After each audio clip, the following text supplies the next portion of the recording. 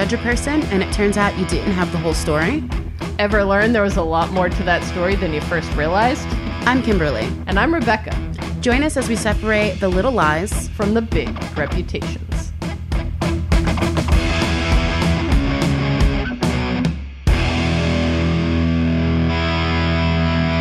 Welcome back, everybody.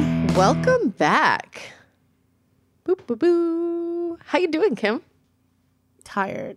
Yeah, that's because this is the third episode out of 4. Yes, I feel like we've been doing a lot of these lately, mostly because of travel.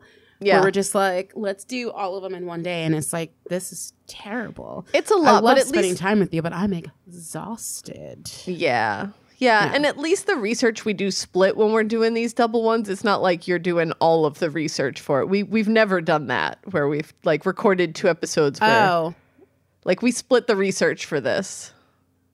No, because like you did too and I did too. Well, that's what I mean. I thought you meant like we a never big topic or do something. it. We never do it where like you have to do both of the episodes. Oh, okay. Except Right. for like literally today. Like it's kind of like that.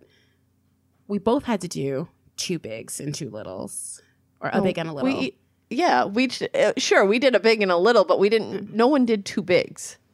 No, but like Anyway, it's like the equivalent almost. I don't know. this is like very confusing. So. Tomato, potato. Okay, yeah. Well, we're making a gazpacho and tortilla española over here with tomatoes and potatoes. I was like, wait, say it again. Say which part? Did you say, you said gazpacho, but what else did you say? Tortilla española. That's the egg and potato. Oh, that's why I was like, where is there a potato in what she's talking about? You said... Yeah. Because I said potato, tomato, or whatever, like a joke, but I did not understand. I was just trying to make a meal out of it. Oh, okay. It's long gone. It's not even funny. We're going to move on. It's not. No. It's like no, you cut that out. There's an uncut gems joke. You'll have to wait, everyone. You'll have to wait for the blooper reel to hear that. Yes. Uncut gems joke that Rebecca did not get. Did not hurt my get. soul. But you know what I did get? What you got? I got accepted by New York Comic Con to present a panel. Woo! Yeah, Drum roll. I was on the waiting list for almost a month, I think. Jeez. I think 3 weeks was the waiting list, and they just notified us yesterday with like a whole apology thing about how the approval for the academic panels was not like it was behind schedule. And I was like, I kind of knew because everyone I knew who had submitted an academic centered panel was put on a wait list. So I guess they finally decided and they said, yes, you can come and present your panel. So we will be doing that again this year. It's on Thursday, October 12th, if anybody's going to be there. Oh, yeah. What is it called? I'm like looking through my list now. I don't know if they would have posted it yet. Really? Because they haven't given us a time slot. So Oh, okay. So I maybe don't not. think.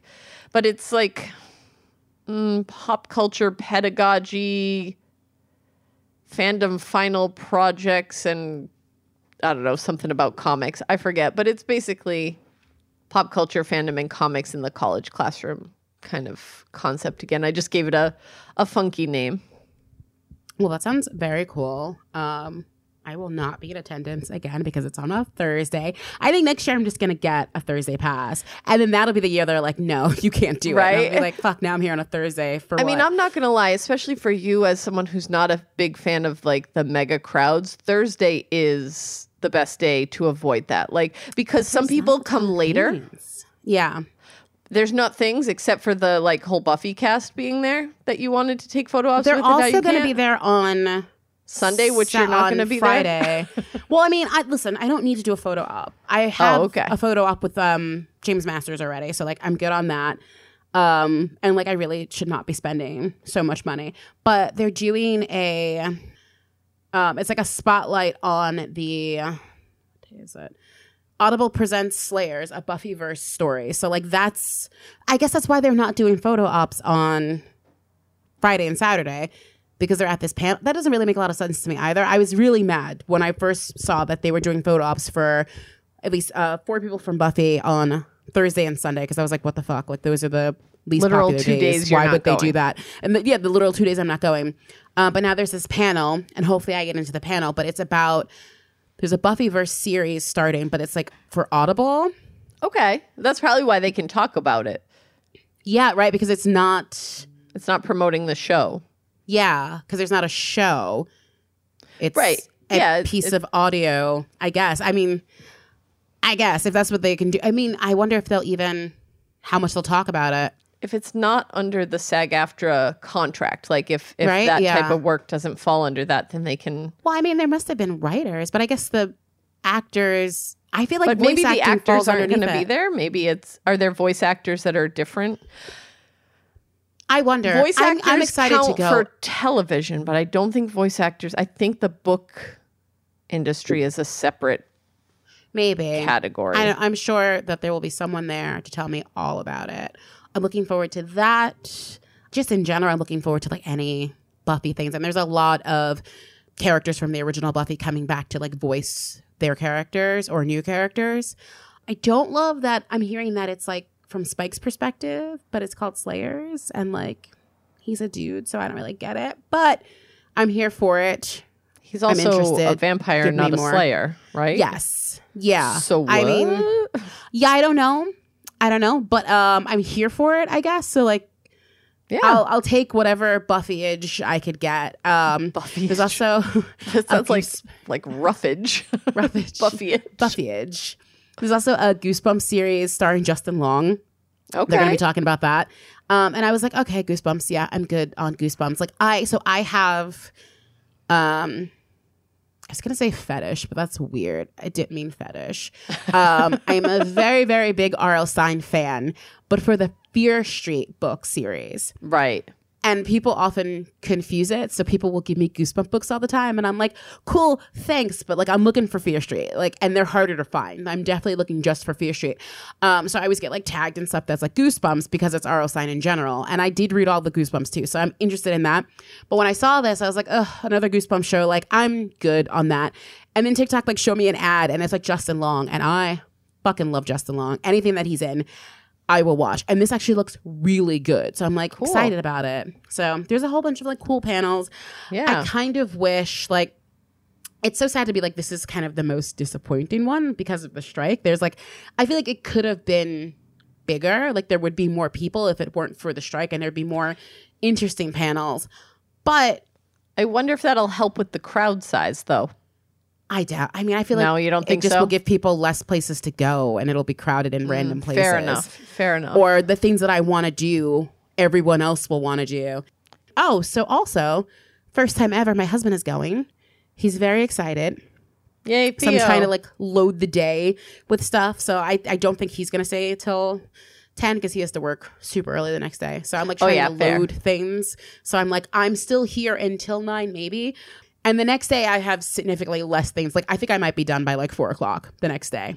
Unless like I just follow you guys around to panels that you want to go to. So we should compare.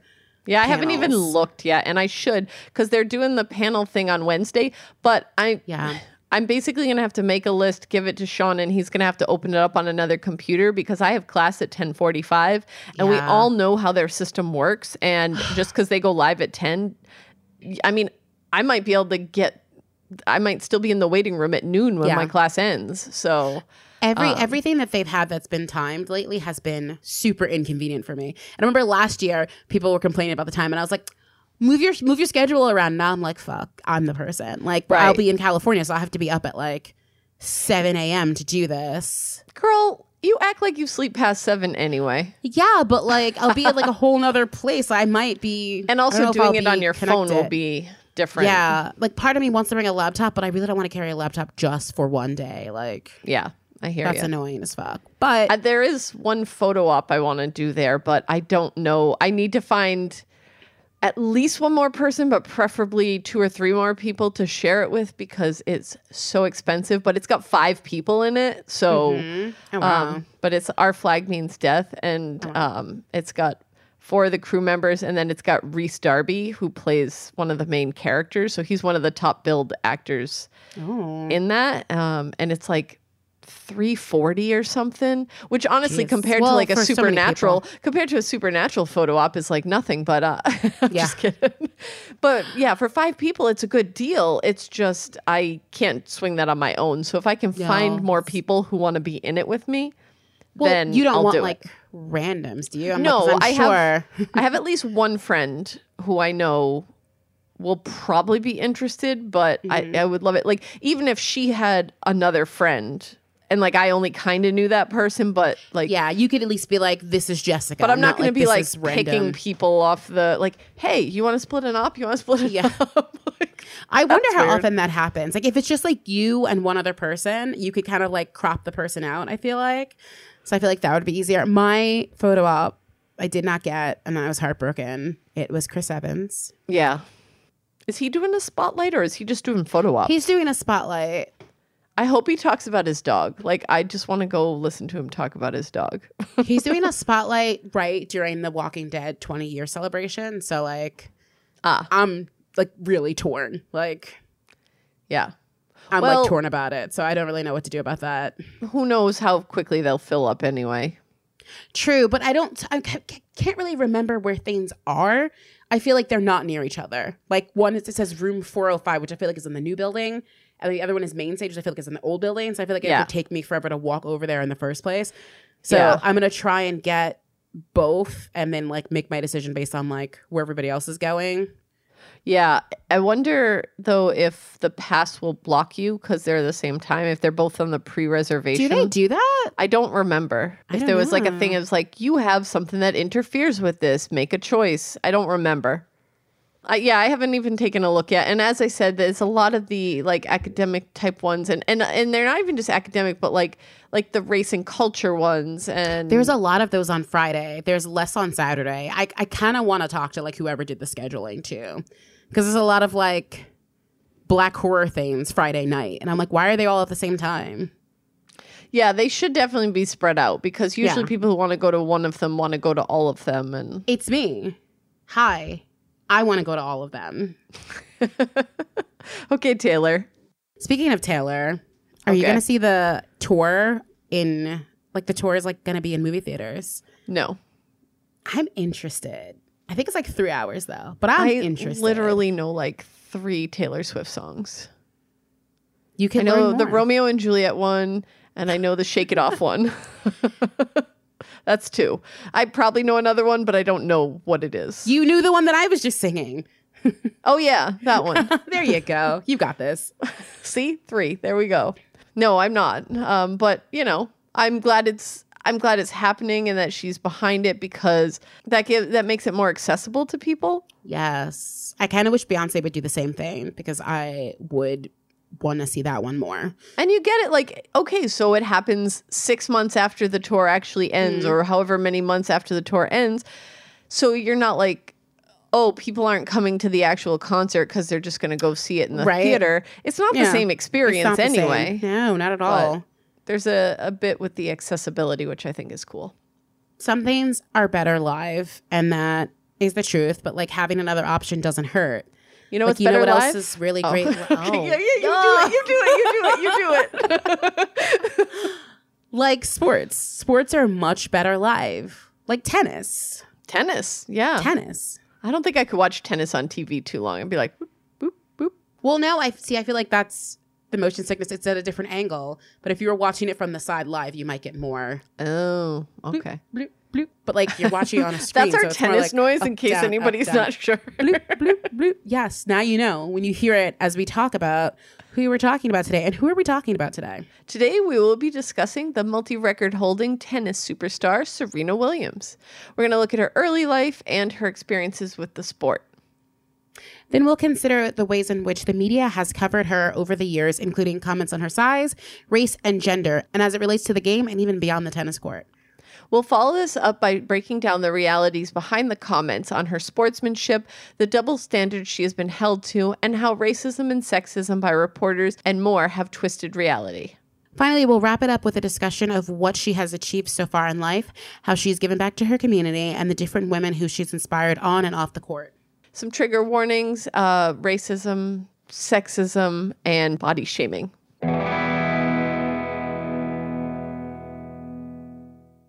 Serena Jamaica Williams was born in Saginaw, Michigan on September 26, 1981. Her birthday's in like 10 days. Yes. Yay. Actually, her birthday is is why we're covering a week ago. Yeah. Whatever. They know we're doing Time it. We're in the travel. time machine. We're doing it But yes, we're 10 you're right. days from now. This is why time? this is why we're doing Serena Williams, because it was her birthday. Her birthday. That makes sense. And she was born the same year that I was. We're just, let's see, I'm 5 months older than she is. Wow. Mm-hmm. Do you know how to play tennis? I definitely do not. I'm like, look, you could have so many things in common. Yeah. Okay, so the part of Michigan that she was born in is about 20 minutes outside of Lansing. That is the closest part of the map that made sense to me when I was looking at Michigan. She is far from everything. This is a suburb. She was far out there. I mean, 20 minutes isn't that bad. But like, where's Lansing even? Like, that's just one that sounds familiar. It's in Michigan. Like, I was like, oh, how far is she from Detroit? And I was like, oh, a while. Got it. Okay, so her family is a blended family. She's the youngest of 5 kids on her mother's side, all of which were daughters. Her mother, Oracene Price, a nurse, was a widow with 3 daughters when she met Richard Williams. Together, they had Serena and her older sister, Venus. Her father, Richard, was divorced and had 5 kids of his own. It's kind of like the Brady Bunch. He had a mix of boys and girls. Richard was a security guard and a part-time tennis coach. Now, we don't just want to talk about Serena's dad, but he made some real critical and some would say strange choices. So, for example, in 1983, the family moved to Compton, California. In the 80s, this was a really rough area of the state. Think gangs, drugs, police corruption. The family wasn't rich, but they did have enough money to live somewhere else. However, Richard Williams was of the belief that his children needed to be rough and tough both in their training and upbringing. In an old interview, Serena's father opened up about the rough traits of Compton. Williams said there was no place in the world that was rougher than Compton. He stated, the ghetto will make you rough. It'll make you tough. It'll make you strong. And that's why I went to Compton with them. It was a little bit risky, it was a truly dangerous neighborhood. But Williams says growing up in Compton gave her the ability to adjust to pretty much anything, any playing conditions, and anything during her career. Williams and her sister were homeschooled by their dad, and they played tennis basically whenever they weren't in school. Their parents were their coaches, and Serena was building a foundation. By 1991, the family moved yet again, this time to Bradenton, Florida. Here, the Williams sisters were admitted into IMG Academy. This was a private school focused on sports. Some of the very notable alumni include Tiger Woods, Andre Agassi, Pete Sampras, Anna Kournikova, Monica Seles, and Maria Sharapova. Tuition is currently $89,000 a year for someone attending between 10th and 12th grade. They have scholarships and payment plans, but that is a lot of money. Yeah, I think that's about how much I paid for 4 years of undergrad. Even that, I don't think I spent that much. Because, well, no, it would have been around the same time, right? Because if we're the same age, it would have, No, now. That's current. Oh, that's the current I couldn't price. find what it was Okay. then. Got it. Okay. I'm sure it was like a fucking hug then in the 80s, but because school was just less expensive. But it was always a private sports academy. So I'm sure it was expensive for the time. But now that is what it costs, almost $90K. So Got it. yeah. Williams was in good company and in good hands. Here she trained with legendary coaches Rick Mack and Nick Bollettieri. Both taught all the greats and had an eye for potential.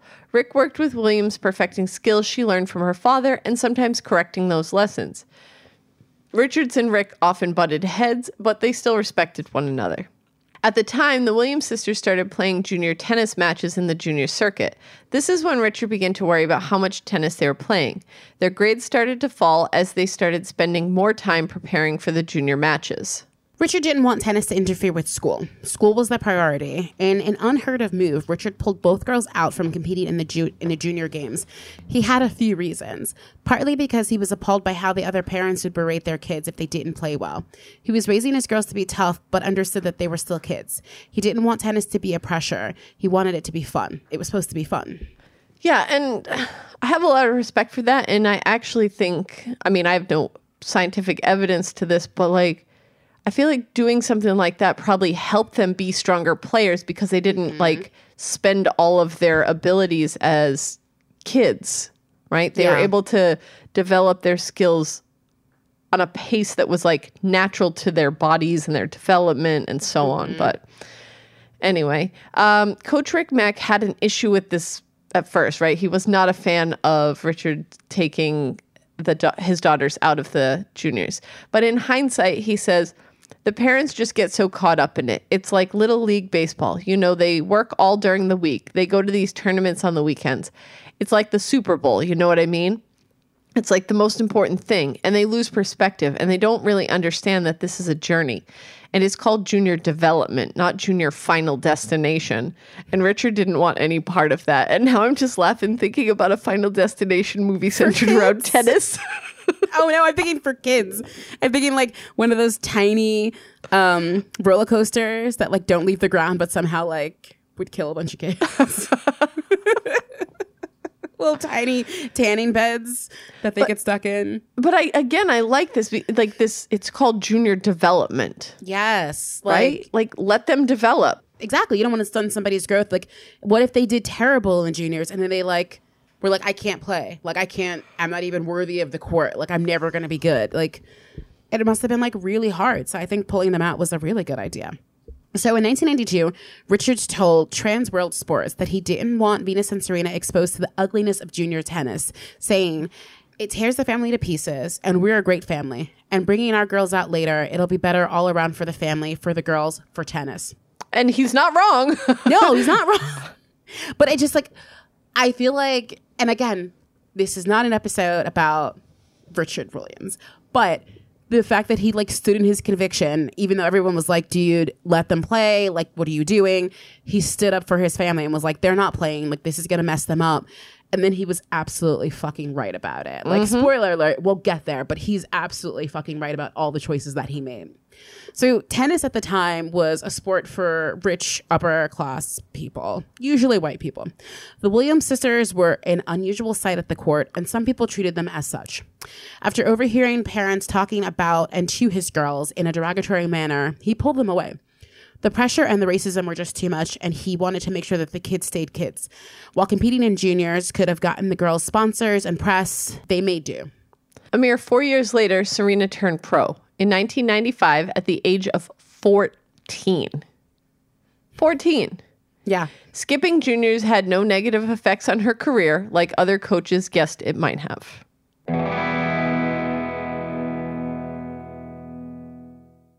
After going professional, one of the biggest challenges that Williams faced was her age. She planned on making her pro tennis debut at an event called Bank of the West Classics in Oakland, California. However, she was denied by the WTA, which is the World Tennis Association, owing to their age eligibility restrictions. So what did Serena do? Well, she almost sued. According to Kevin Davis, a family lawyer at the time, Serena's decision not to sue for the right to play for pay at 14 is only temporary and was reached at the behest of her parents. So, like, her older sister was granted the right to play in the same tournament at the age of 15, and that was still also under the age limit. So I couldn't find exactly what the age limit was. Apparently it moves, and if you play as a wild card, there's exceptions. So her sister played as a wild card at the age of 15. So when she came to do it at the age of 14, they were like, nah. And it's like, why? So Williams was not allowed to compete, but she channeled that energy into her actual first pro match at the Bell Challenge in Quebec in October of 1995.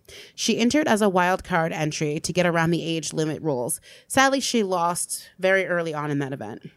Williams didn't play again until November 1997. She did well and ranked 304. Here, she defeated 2 top 10 players and became the lowest ranked player to do so. By the end of the year, her rank jumped to 99, so from 304 to 99. Williams was competing and winning and rising in the ranks. Williams made her debut in the main draw of the Grand Slam tournament at the Australian Open in 1998. Okay, but like, what's a Grand Slam? All I know about a Grand Slam is baseball, and the bases are loaded, and someone hits a home run, and you score 4 runs. That's all I know. So in tennis, I'm here. Tell me, what is a Grand Slam? I thought you were going to say Denny's breakfast was all you knew about Grand Slams. Because that's all I knew about Grand Slams. So the Grand Slam tournament, aka the Majors, is the world's 4 most important annual professional tennis tournaments. They offer the most ranking points, prize money, public and media attention. So the 4 Grand Slam tournaments are the Australian Open, that's in January, the French Open, that's in late May, early June, Wimbledon in late June or July, and the U.S. Open in late August to early September. New York City just had the U.S. Open. Mm-hmm. Yep. That's always in New York City. It's always a very big deal. During the Australian Open in 1998, Williams rocked it, defeating someone who was ranked 6th in the world.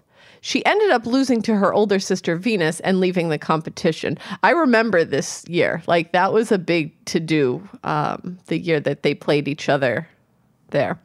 Williams won her first professional title in doubles in the U.S. National Indoor Champions in Oklahoma City. So a double is when there's a team of 2 on both sides of the net, right? And who better to have as a teammate than her sister, Venus? So together they won and became the 3rd pair of sisters to win a WTA title. These wins helped Williams become number 20 in the ranks by the end of 1998. So again, just to recap, she started at 304, and a year and a half later, she was at number 20. In 1999, Williams was 17 and playing more than ever. After a long season of wins and injuries, Williams defeated the number 1 player, Martina Hingis. With this win, Serena cemented herself in the record books, becoming the 2nd African-American woman after Althea Gibson in 1958 to win a Grand Slam singles tournament. Well, let's do some math science here. Yeah. 41 years. 41 years between Althea Gibson's win and Serena Williams' win. I mean, it wasn't really, not to say that it wasn't a place for, like, African Americans, but, like, it wasn't always welcoming, and it kind of still isn't. And, like, we'll get to it, but Serena and her sister had a lot to do with why there are so many more players of color now. Right. Like, there's a ton more now, like, male and female, and they have a lot to do with it. Like, 41 years, there was fucking nobody doing anything. Like, not that they weren't playing, but they probably weren't at the same level. I mean, maybe they didn't have the same training opportunities. I mean, we talked about that with soccer, right? Yeah. Anyway, I just thought that was a big chunk of time I wanted to bring attention to. It is a huge chunk of time, yeah. Williams ended 1999 as the number 4 ranked player. 2000 was filled with sporadic wins, but mostly injuries and losing to her big sister. She ended the year in 6th place. By 2002, Williams won the Wimbledon Championships for the first time. She finally defeated and dethroned her sister and earned the number 1 ranking tennis player spot, becoming only the 3rd African-American woman to hold that ranking. During the French Open of 2003, Williams earned her first loss in a Grand Slam tournament since 2001. She also got some controversy. According to the BBC Sports, Williams was jeered by spectators in the closing stages and had her every mistake cheered, as several line calls were disputed by both players. The world number 1 was particularly upset by an incident in the 3rd set where she prepared to serve. Her opponent, Henin Harding, raised her hand to suggest she was not ready to receive. Williams served anyway, a fault, but then claimed she was distracted and asked the umpire for the point to be replayed.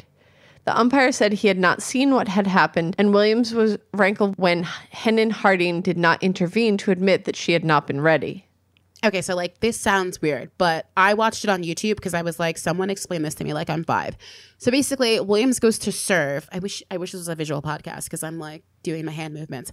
So Williams goes to serve, and then Henin puts her hand up, like, hold on. So Williams is, like, in the midst of serving, and she, like, stutters because she's already in motion. So the ball, like, doesn't go over the net. So it's a foul. Williams says to the ref, like, hey, she put her hand up. And the ref is like, I didn't see anything. And then Williams calls out to Henin, like, hey, you put your hand up. But she acts like nothing happened. The crowd saw, the camera saw. The crowd is rooting for the hometown favorite, and they do not care about Williams. Like, it's shocking to watch. It's so clear. Like, all the commentators are like, yeah, she put her fucking hand up. And she probably should have said, oh, no, she did that because I put my hand up to, like, stop her. But she never said anything. Like, she didn't own up to it. And, like, the crowd, like, didn't like Serena anyway and was like all for this like hometown girl. Yeah. It's very messed up. I don't know where we would link it, but like you can find it pretty easily if you do a YouTube search for it. Later in a press conference, Williams just says, I was a little disappointed with her. It wasn't the turning point of the match. I should have still won the game, but to start lying and fabricating is not fair.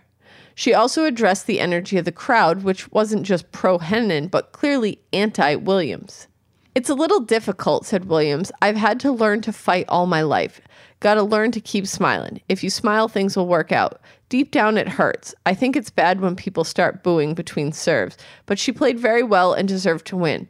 I've just got to be a little stronger next time. I don't think being American right now had anything to do with it. I just think sometimes you want the underdog to win." I like that. That's kind of like a little bit of shade at the same time. So I respect that. It's like, I'm better than you. And sometimes you need to throw a bone to people who aren't as good as you.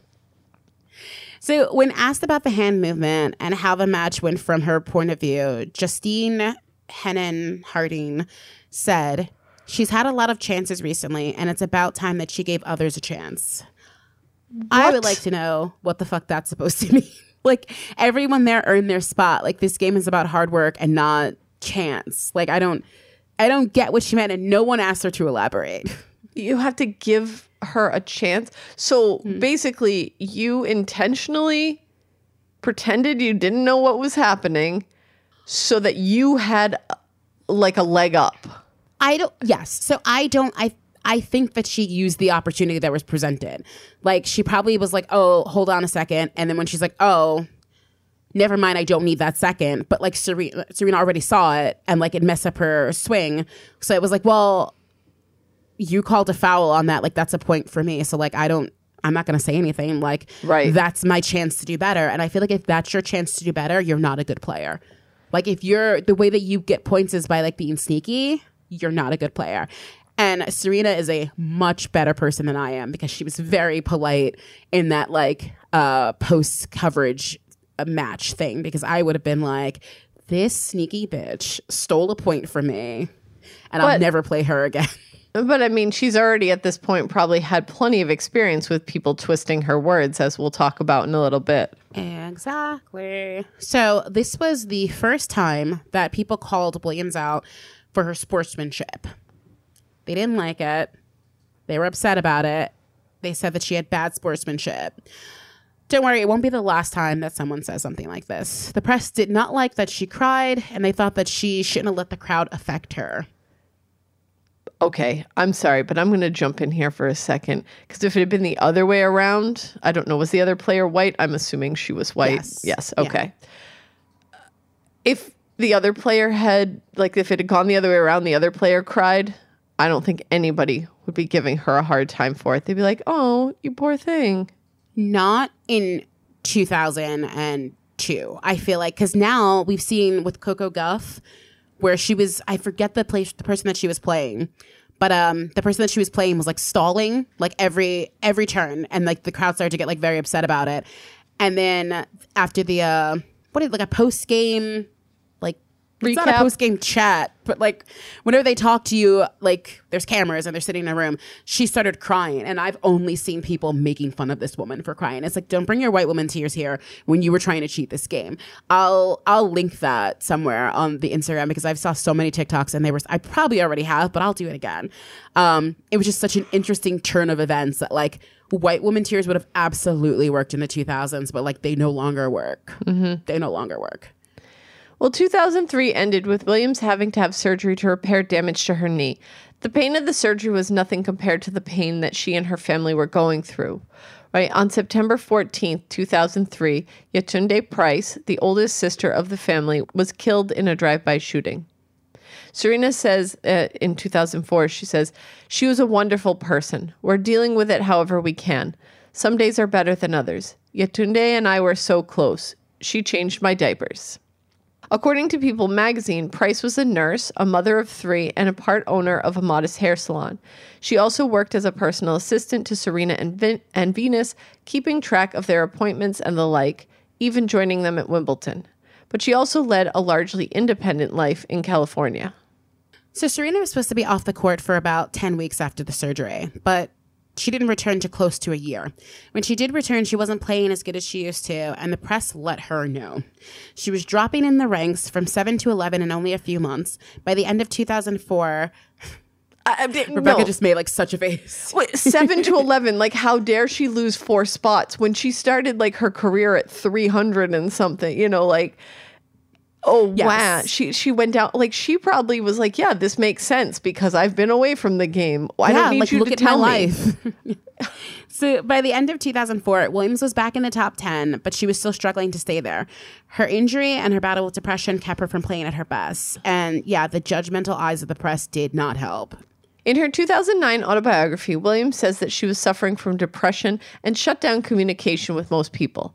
But she saw her therapist daily. And physically, her knees and ankles were starting to show signs of wear and tear, so she was often playing hurt. The fans were understanding, but the press not so much. They called her out for her outbursts on the court, saying she was a sore loser and an even worse winner. Williams explained her outburst as frustration about her playing. She was injured and she wasn't at her best. The press heard her reason and claimed they were just excuses for her losing her touch and being a bad player. In her book, she speaks about this, saying, I understand that I'm in the entertainment business. I compete at the highest levels of my sport. I know the only reason there's all that prize money is because people buy tickets to watch. I get that. But I also get that I do what I do for me. Don't ask me to play in a pain you could never endure. Facts. Absolute facts. By 2016, Williams was back, and she was ranked number 1, and she had coined the term Serena Slam, basically because she won all 4 major tournaments at the same time. So 2016 was a big year for Williams. In December of that year, she and her boyfriend Alexis Ohana got engaged. But let's backtrack a little bit. According to brides.com, I feel like I go everywhere on the internet for this podcast, but brides.com. There you go. The couple met in 2015 at a hotel breakfast in Rome.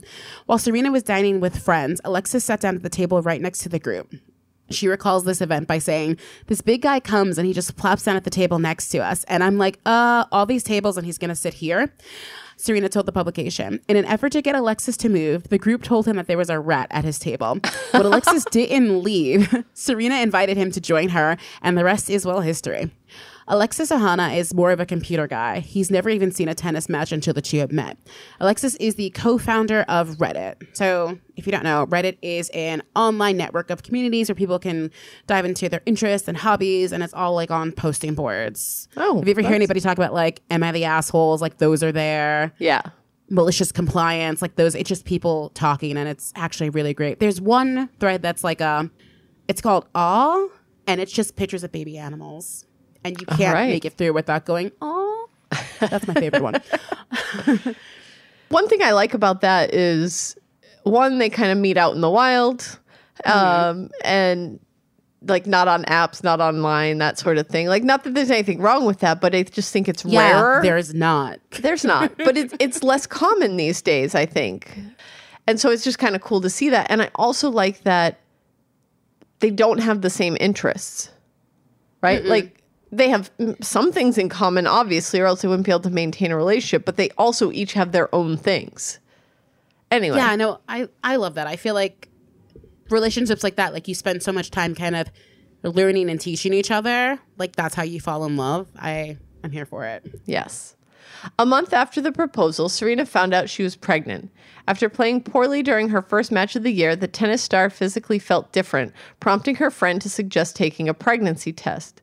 She actually took 6 because she was so shocked. On September 1st, 2017, the couple welcomed a daughter, Alexis Olympia Ohanan. Her name is twofold. It's her father's name, making her a junior, but her initials are AO. This was Williams' way of paying homage to the 2017 Australian Open Games, which she won while pregnant. That's cute. On November 16th, 2 months after their daughter was born, the couple tied the knot in New Orleans. Williams returned to the tennis court in 2019, and by 2020, she was top ranked again. Williams broke a 3-year title drought by winning the single final at the ASB Classic. I don't know what ASB stands for. I'm not looking it up. I respect that. Yes. She said, it feels good. It's been a long time. I think you can see the relief on my face. I played an incredible opponent today in Jessica, and honestly, it was a great match, and I couldn't have played anyone better in the final. She followed up that tournament by playing in the Australian Open in 2021. Williams ranked 10th and lost to the 4th seed Naomi Osaka.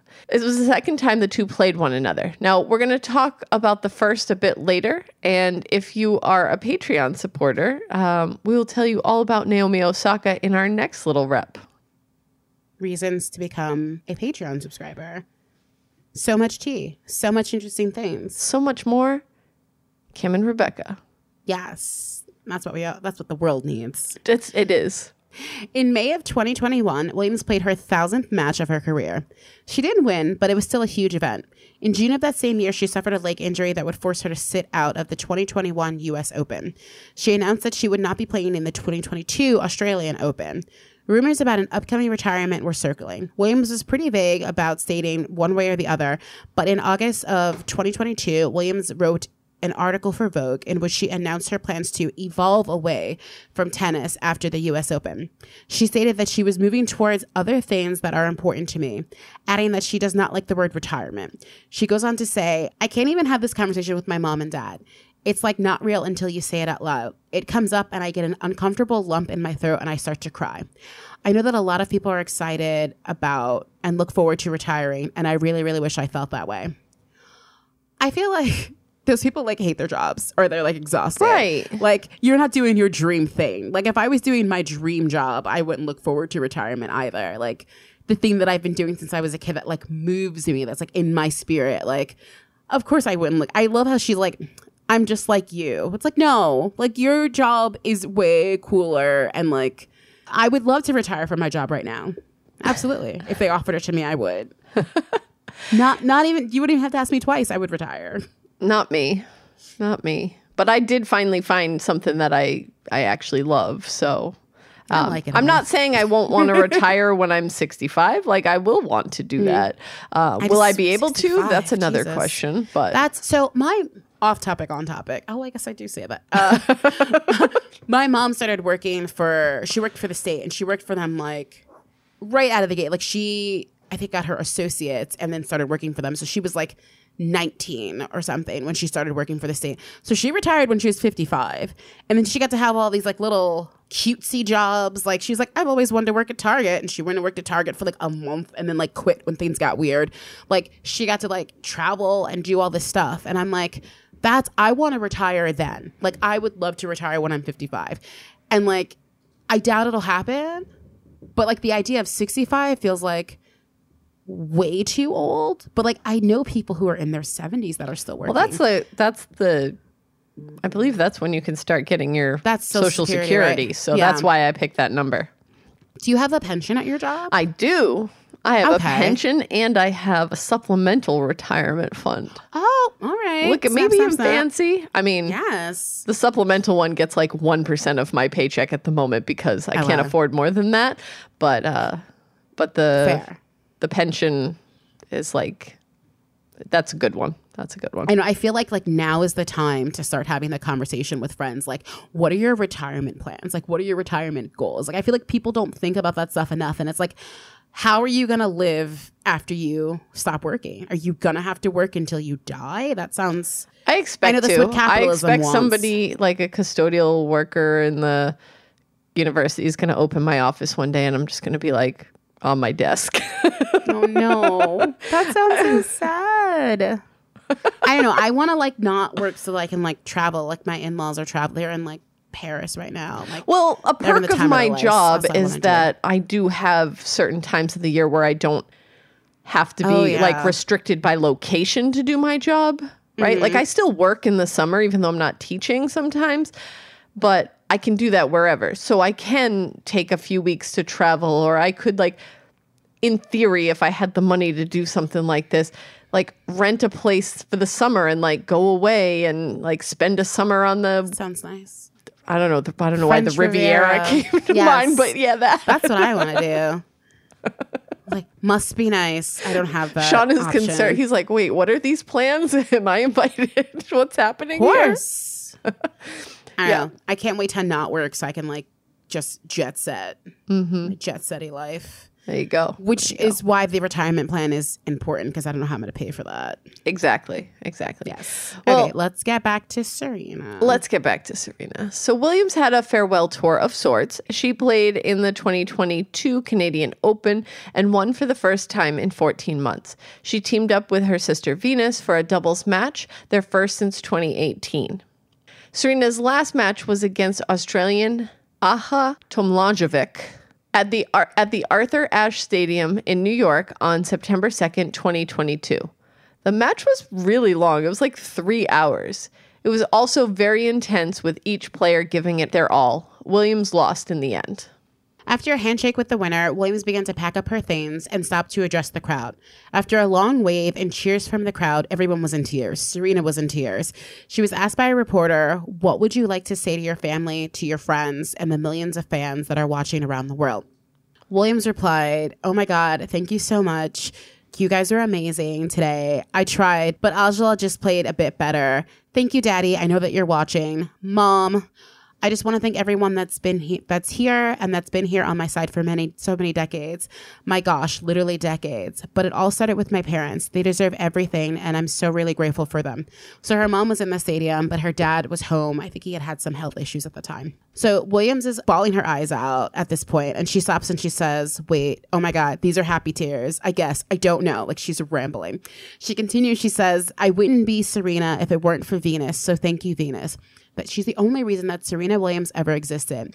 She goes on to thank her husband and her other sisters before hugging a few more people and leaving the court. A few months after retiring, she and her husband announced that they were expecting their second child. In August of this year, 2023, Adira River Ohanan was born. So the four are currently happily recuperating at their home in Jupiter, Florida.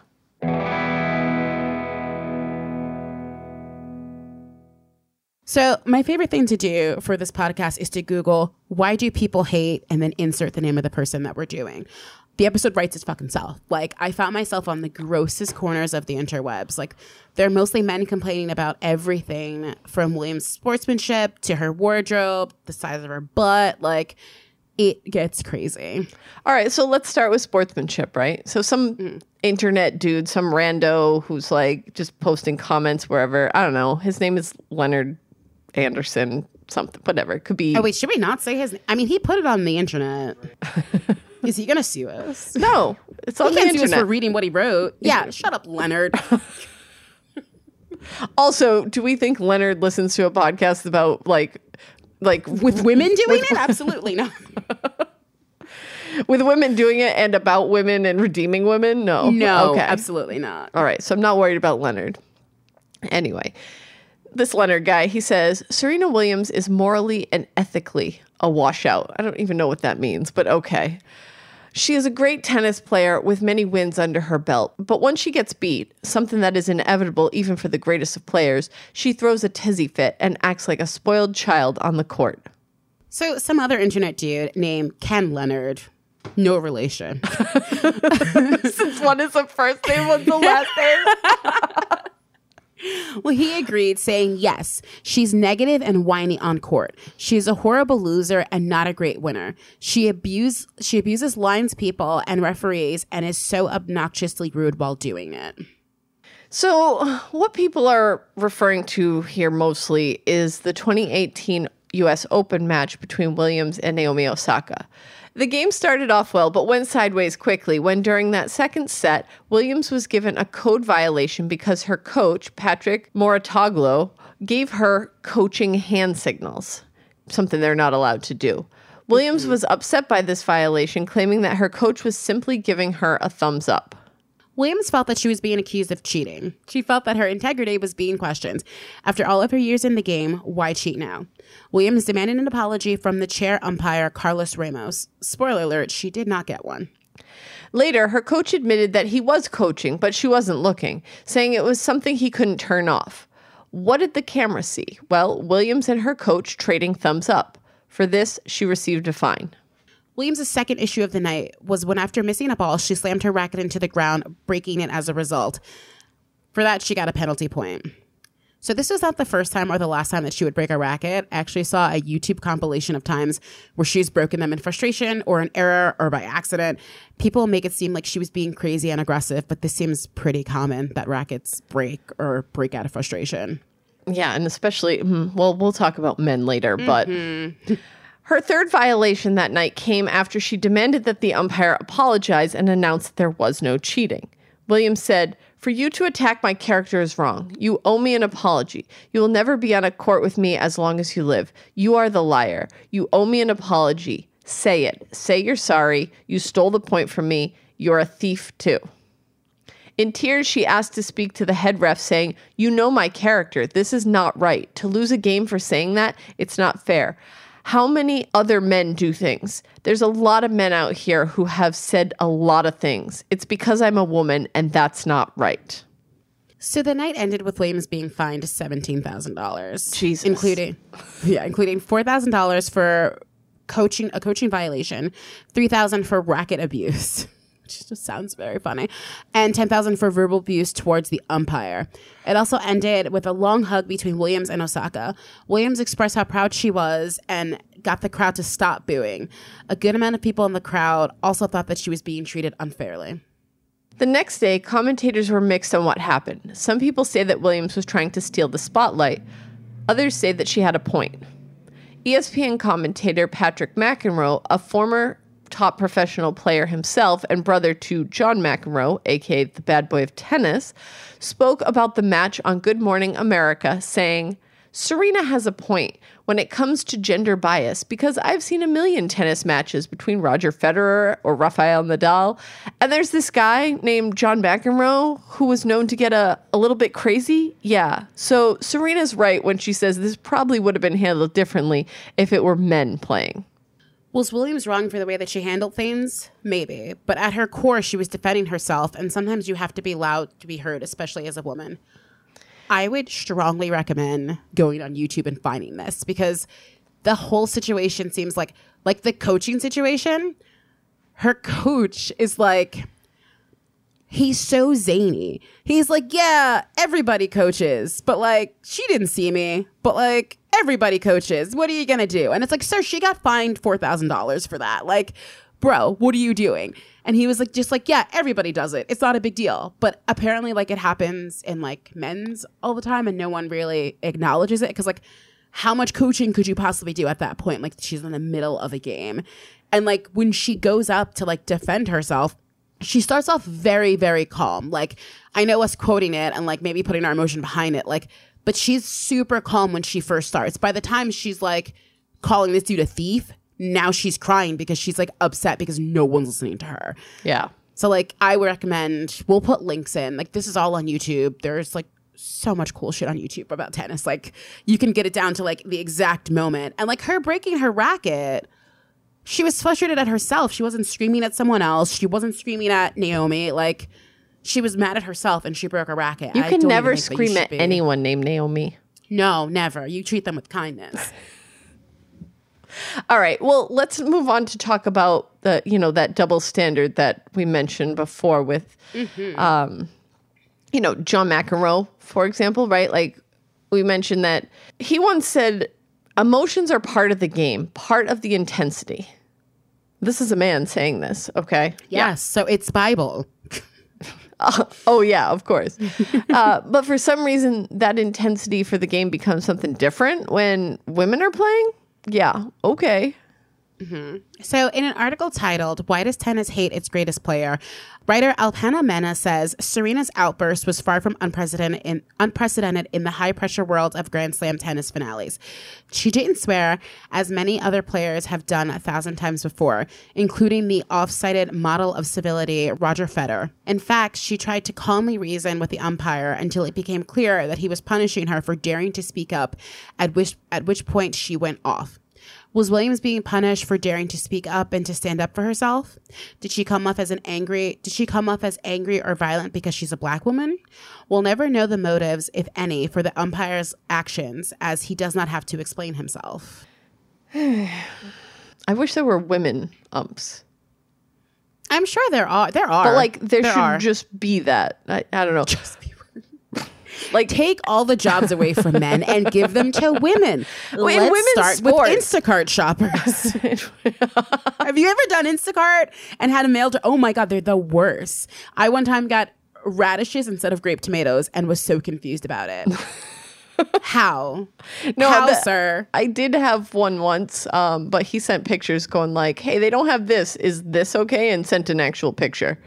Oh no, I have the confident ones who are like, this is probably right. Okay. Well, the umpire didn't have didn't have to explain himself, and none of the men in tennis really need to either, apparently.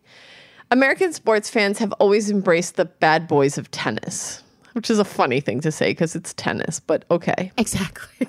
The skill of the game, paired with the cockiness and the attitude, make them quick fan favorites. So let's stick with John McEnroe for our example, as he's kind of number one on the list. There's a list compiled by Men's Journal, and it's actually called Ranking the Bad Boys of Tennis, and he's number one. It's a really common term, and I think that that's weird. Like, once I started looking it up, I kept seeing Bad Boys of Tennis. And I was like, what? And there's like Pete Sanford, Andre Agassi, Andy Roddick. Like, there were people that I knew on this list, and I was like, what is this? Like, is there a Bad Girls of Tennis list? I didn't Google that. I don't think I'd want to safely Google that. No, but I feel like that would be something different. Yeah. Anyway, McEnroe's confrontations with umpires and referees are legendary in the world of tennis. He frequently challenged their decisions, arguing to the point of heated disputes. He even once told an ump to go fuck your mother. But when people describe him, this behavior is cited as part of his personality. It's not a flaw or a moment of bad judgment. His actions were part of his fiery on-court personality. People came to expect the outbursts from him. McEnroe's confrontations became an integral part of his playing style and his public image. In 1981, a dispute line call gave rise to the now famous John McEnroe quote, "You cannot be serious." This catchphrase was used for two of his biographies, and then a few more ads, from Chase to All Brand cereal. I think it was also used in the Never Have I Ever show, because he was the narrator. It's a Netflix show. It's like it's a Mindy Kaling show, I believe, but it's like a Indian teenage girl coming of age type thing. But John McEnroe is like the voiceover narrator for that story. What? Yeah. Why? They make a connection. Like they find a way to connect it, but it's very weird. Okay. Anyway. And so he says it there too? I think so, if I remember correctly, but I mean, I found a lot of instances of him saying it, but like the point is, like, why does one person get to literally capitalize on behavior that most people have agreed is unacceptable, while another person gets to be called unsportsmanlike? Like, he's making money off of this. It's because he has a penis. Yeah, I know. That's ridiculous. You cannot be serious. That can't be all it takes. The bar is so low for men. So, if we ask ourselves the question, could it be sexism? Obviously, the answer is yes, right? Yes. When it comes to the Williams versus Osaka match in 2018, others called sexism too. Former female tennis pro Billie Jean King commented, "When a woman is emotional, she's hysterical and she's penalized for it. When a man does the same, he's outspoken and there are no repercussions." Thank you, Serena Williams, for calling out this double standard. More voices are needed to do the same. I mean, I know for you all listening, it's been 2 weeks, but like we just recorded the Sor Juana episode earlier today, and we were just talking about double standards in the fucking 17th century. And now we're always talking about double standards. Yeah, like, there you're just right. will always be them. And it's like, it fucking sucks. Like, I would love if we like couldn't do this podcast anymore because everybody had an equal playing field. Like, that would be a great reason to not do it, because like everyone is their own person and you can do what you want and no one's going to compare you to somebody else. Like, it would be great, but it's not going to happen. So we will have this podcast for a long time because the world is terrible. I'm like frustrated. I'm like frustrated about this situation. Yeah, right? It's just like that wasn't even the first sexist thing to happen that week. In an earlier match, player Elise Cornet went off court to change her shirt during a 10-minute break from the match. When she realized that her shirt was backwards, she fixed it, briefly exposing her sports bra. She was fined. Male players routinely take their shirts off to cool down during breaks with no fines or even a question of modesty. A male pro player, John Isner, changed his shirt 11 times during his 3-hour-plus match on the court. He got 0 fines. Yeah, I mean, showing off his chest, his male boobs. I mean, it goes back to that soccer episode we did, right? Where they came up with that fine for people taking their shirt off after a woman had done it. Like, now nobody can take their shirt off because a woman did it. Yeah, like I would love to know how much her fine was. That seems, based on like the other fines, right? They seem very expensive. Yeah. And if you don't win, then you're just eating that out of your pocket. Like, Serena didn't win that night, so she had to pay $17,000. Like, I mean, I hope she the has coach money paid at this the $4,000 part, but I doubt it. I hope so, because he was like, I tell you have to watch it, because he's just like, ha, ha, ha, ha, ha, ha. Everybody coaches. This time she didn't see me coach, but like they saw me coach. Like, he's like making like he thinks it's hysterical, and it's like, she had to pay $4,000, sir. Like, it's not funny. Well, talking about the wardrobe and all of that, Serena's not unfamiliar with, you know, her wardrobe or body being policed by the tennis world. At the 2018 French Open, Williams wore a jumpsuit that had been designed to help prevent blood clots. So like medically necessary kind of thing. This was after giving birth to her daughter in 2017. The French Tennis Federation banned her from wearing it again and cited the need to respect the game. It was also announced that the Open would be introducing a new, more restrictive dress code moving forward. The Federation president further explained the catsuit ban by saying, I think that sometimes we've gone too far. But I love how that doesn't further explain anything. No, it doesn't do that. And it also, we only go too far when, yeah, I don't know. I don't know. Like, okay, a woman did something different. A black woman at that. It's like, was she supposed to check with? Was she supposed to send like a mock-up of this outfit to the French Tennis Federation before wearing it? Like, I don't understand. Like, what's the protocol? Like, if there's not a strict uniform that you need to wear, then you could wear whatever you want, technically, right? Does this outfit give her some sort of advantage? Yeah, right? I can't imagine, but... I mean, it makes her not get a blood clot and die, but like... I mean, that's just a life advantage, but like, not... Maybe that was too much of an advantage for them. Yeah. Sexism in sports seems to be blamed on tradition. Traditional women wear short white skirts, and traditionally the players are white and blonde, but Williams smashes that mold. Even when she was a kid, Williams was othered, if you will. We're sure that you've seen pictures of the Williams sisters when they first started out. They both wore white beads in their hair braids. Yeah. Do you remember that? Yep. Like, that was the first thing I saw, because I also had little beads in my hair, and I was just like, I'm going to play tennis one day, and then I never did.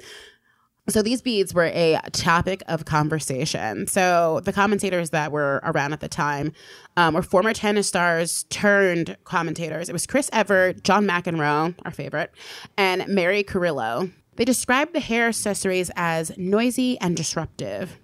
Or was it that the hairstyle was just too cultural for the white-dominated sport with a white-dominated audience? Yeah, I'm definitely going to lean towards the latter. Because, like, how loud could they have possibly have been? And is that a distracting thing in tennis? Like, I mean, because people are grunting and stuff on the field, so yeah. the court. So, well, that sadly wouldn't be the last time that the Williams family had to question, are people being racist? There was the 2001 incident at the Indian Wells Tennis Garden in California. Both sisters were set to play each other, but had games before that.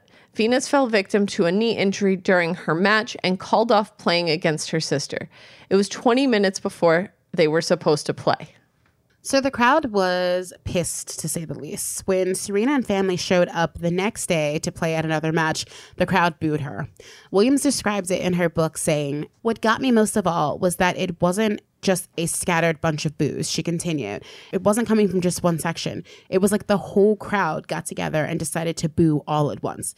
The ugliness was just raining down on me hard."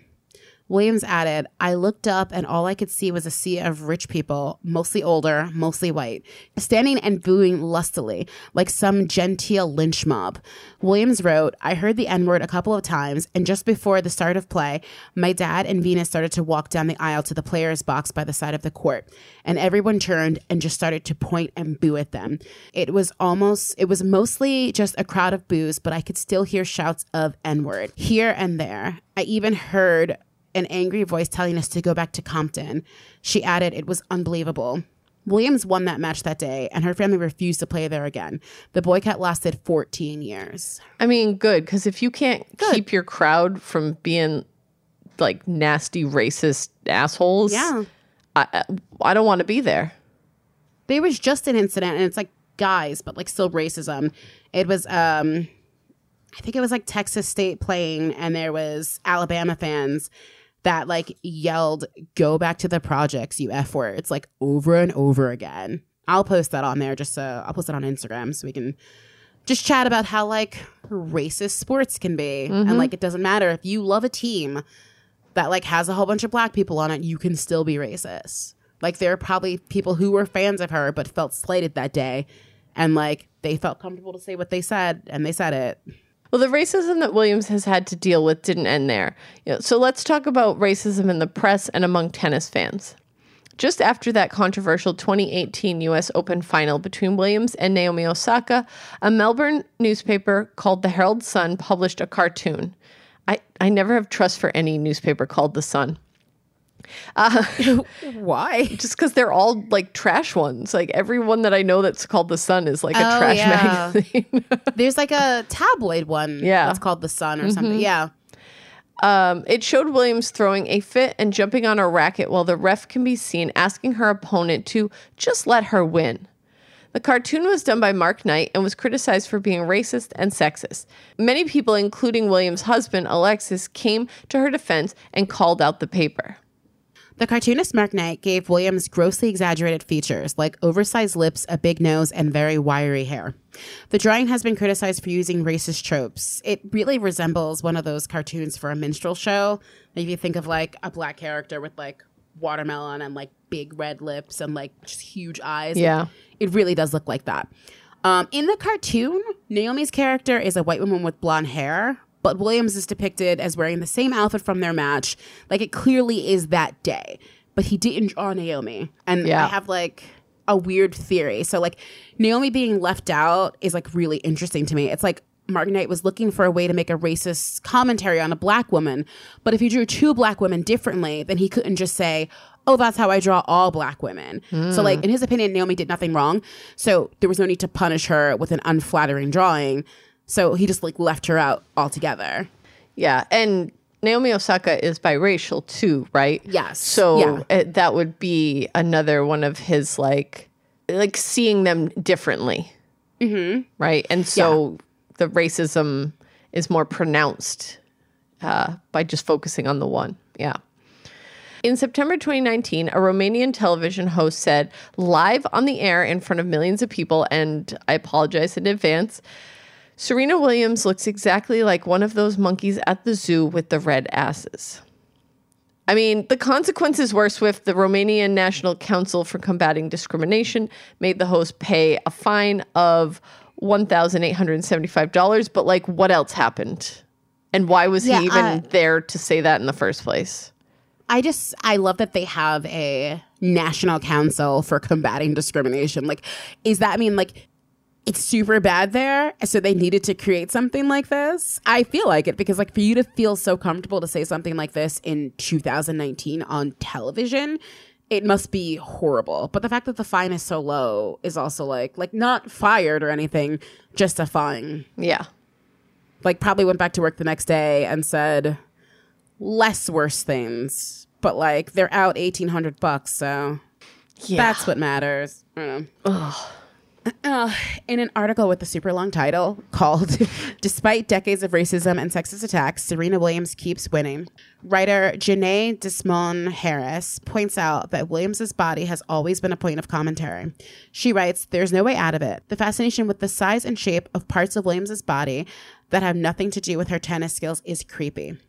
Jason Whitlock, a black sports writer, slammed Williams in a 2009 Fox Sports column for having chosen to smother her beauty in an unsightly layer of muscled blubber. What the That is fuck? what this man said. His main gripe, unsurprisingly, was about what he called her oversized backpack. He explained, "I am not fundamentally opposed to junk in the trunk, although my preference is a stuffed onion over an oozing pumpkin." What the fuck is any of that? What, like, besides racist, sexist really dribble? Incredibly gross. Yeah, like I just don't understand how you could speak this way about a person. And like this is a black man too, right? So misogyny is not. And even racism, like those things are not exclusive, but like, no. Well, they are 99% of the time coming out of a white person's mouth. I don't have exact percentages. You get the idea. it doesn't mean it doesn't exist. Like, this sexism is still coming across from this other man. Oh, absolutely. The Telegraph's Matthew Norman wrote in 2006 that Williams's breasts were likely to hinder her career, saying, generally, I'm all for chunky sports stars, but tennis requires a mobility Serena cannot hope to achieve while lugging around breasts that are registered to vote in a different U.S. state from the rest of her. My head is going to explode. I cannot believe that anybody would say, like, and in a professional setting, like, I feel like there had to be a better way to say it. I don't know if it needed to be said at all. The Telegraph is also a shit rag, so. Yeah. I mean, it's just like, even a shit rag needs like a sports reporter, but like, this is who you hire? Yeah. Like, and this is 2006. Like, she was already playing and been playing for a number of years. So what do you mean that it was going to hinder her career? Like, her boobs she didn't grow them overnight. Like, and we saw her grow up on the court. Like, so it seems so insane. Mm-hmm. Well, a few years later, in 2012, Williams's friend, the Danish tennis player Caroline Wozniacki, brought to life all the scrutiny of Williams's body, mocking her curves by stuffing her own top and tennis skirt with towels at an exhibition match. Williams responded to those who thought the joke was in bad taste by saying, I don't think she meant anything racist by it, but added, if people feel that it seems racist, she should take reason and do something different next time.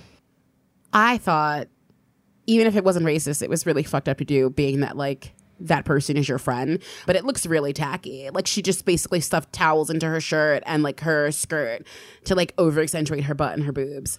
And, like, pranced around and was like, I'm Serena Williams. And it's like, how are you guys friends? Like, if you did that to me, I would feel like some type of way. Like, if you just, like, stuffed yourself to make yourself, like, fatter and was like, I'm Kimberly Kunk, I would feel like some type. We wouldn't be friends anymore. No, like, that's fucking rude. I wouldn't be friends with me if I did something like that. And that's like, if you did it in your living room. This girl did it on a tennis court in front of millions of people via camera. Like, it seems, and it's forever, like, this was years ago, and it's forever cemented. Like, there are pictures, like, Caroline, you messed up. Like, I don't know what you do now. I don't know if she's still playing tennis, but, like, I'm sure, like, people lost respect for her because that was really messed up. So the hatred for her looks, the hatred for Williams' looks paired with racism makes for some really disgusting commentary, as we have shown. Williams has been called a gorilla on Twitter repeatedly. The racism that underlines the characteristics of her as hypersexual, aggressive, and animalistic also means that when she dares to express frustration, she's stamped with the infamous angry black woman stereotype. We have seen it in so many matches. Tennis is a sport of emotions, but when it's been played by a black woman, the only emotion recognized is anger. All of these judgments have an effect. Williams can hear and read all of the crap being said about her. She's aware, but she has to focus on her game in her life. Williams once told a reporter at the New York Times, I'm really happy with my body type, and I'm really proud of it. Obviously, it works out for me. I talk about it all the time, about how it was uncomfortable for someone like me to be in my body. And why shouldn't she love her body? It helped her win over 23 Grand Slam titles, supported her while training and playing in over 1,000 matches, and was strong enough to birth 2 children. Her talent is in every muscle, every curve on her body. Maybe the haters are just intimidated. Maybe they should be.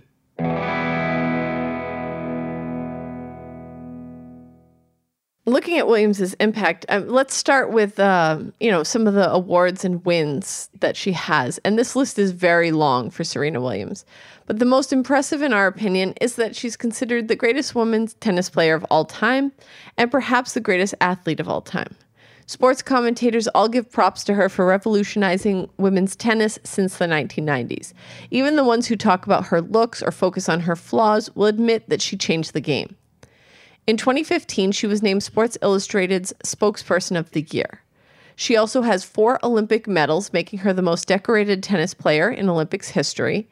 And like we said earlier in the episode, she's won 23 Grand Slam titles. She's also the oldest person to win a Grand Slam across genders.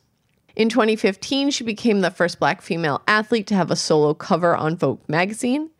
And she currently holds the record for most wins at the Australian Open. Williams is also hella charitable with her money, her time, and her voice.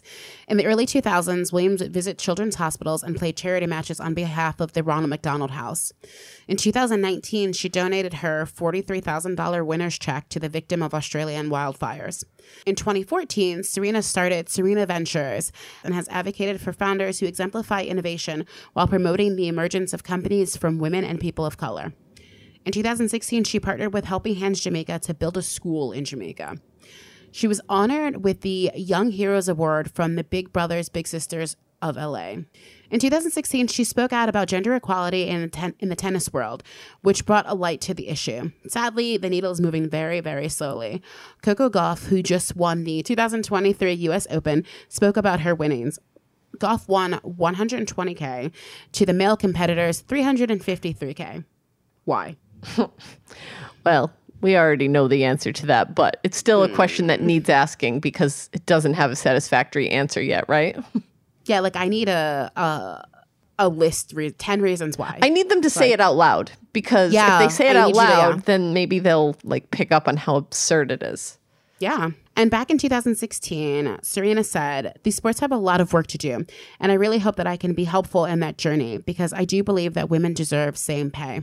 At the U.S. Open this year, the women's games got more views, so there's no excuse to not pay them what they should be making. Williams has had a bunch of really like super random jobs, but she also has other accomplishments under her belt as well. So she is on the board of directors at SurveyMonkey. Random, but okay. Very random. She has a sustainable clothing line. It's called S by Serena, and its focus is longevity and size inclusivity. She's also known for her fashion on the court. From unusual and colorful outfits to tutus and catsuits, Williams has changed the idea of the ladies' tennis uniform. She also worked with a company called Hair Tech in early 2010s. Here she became a certified nail technician. She's clearly a woman of many talents. Lastly, she's been an inspiration to young tennis players, especially tennis players of color. Coco Gauff, the 2023 winner of the U.S. Open, has said, "Carrying the legacy that they left means a lot to me. Serena and Venus especially, Thea especially." Gauff said in an interview after her championship-winning match, "I'm a product of their legacy and all the trials and tribulations that they went through, and I wouldn't have won this trophy if it wasn't for them." Naomi Osaka has also been inspired by Williams.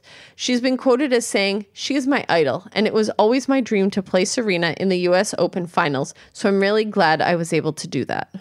Serena's here for it. She loves the new players coming to the court. Williams says, "I definitely think it's the future for women's tennis, and I'm really excited to just be a fangirl and kind of watch."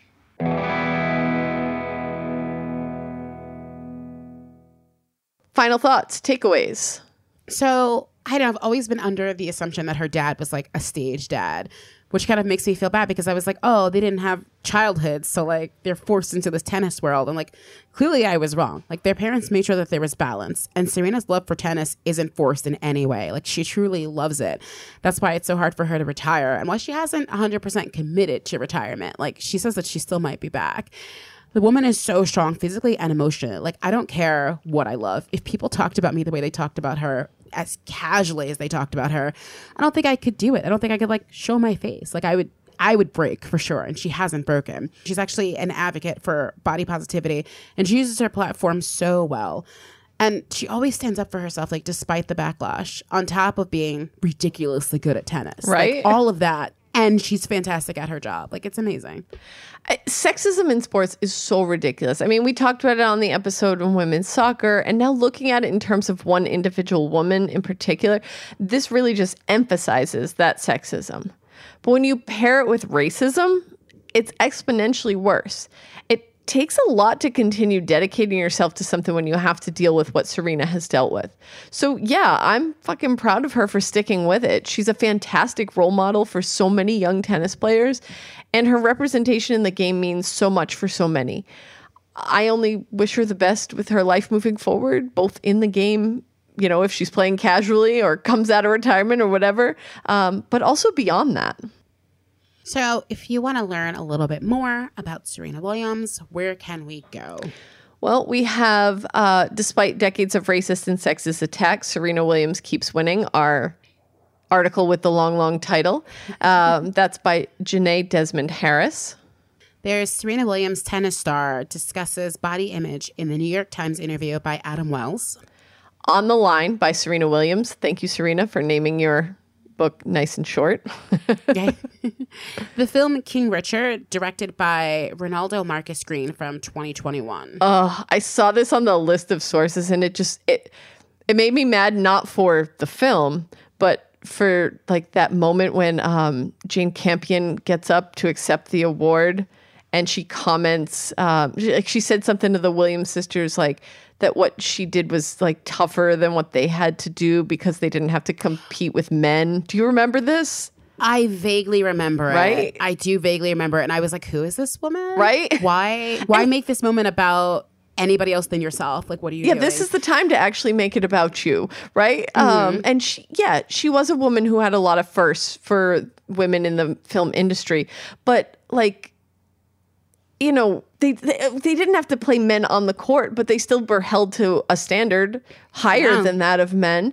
And, you know, they're Black women in what has traditionally been a very white sport. So, like, I'm not saying Jane Campion didn't have to battle things in her life. I'm not trying to do that. But, like, to insinuate that the Williams sisters didn't also have a battle, I think that was a bit of a misstep. Like, why don't we lift each other up instead of competing with one another? Like, don't compare your struggles. Like, there's no... Who wins in that? Men. Like, that's stupid. Right. Like, ugh. It could have been such a moment to be like, I also understand, like, struggling in, like, trying to be the best. I could never compare my struggles to yours, but we both have struggles. Like, it just seems like, ugh. Why are they always, like, the butt of the joke? Like, what is the point? Like, why? It was so unnecessary. Yep.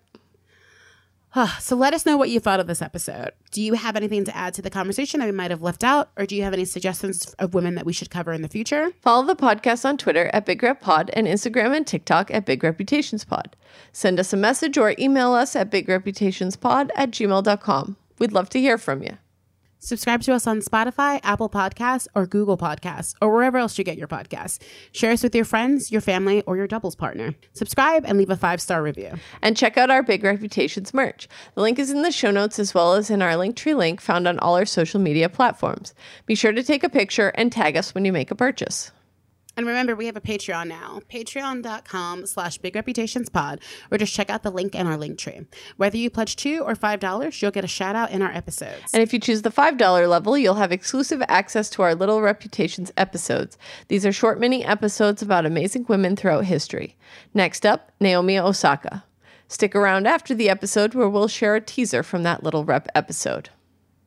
All right, let's wrap this recording number 3 up. Kim, what quote do you have for us this week?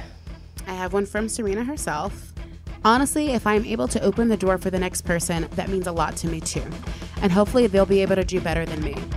Love it. And as always, believe women.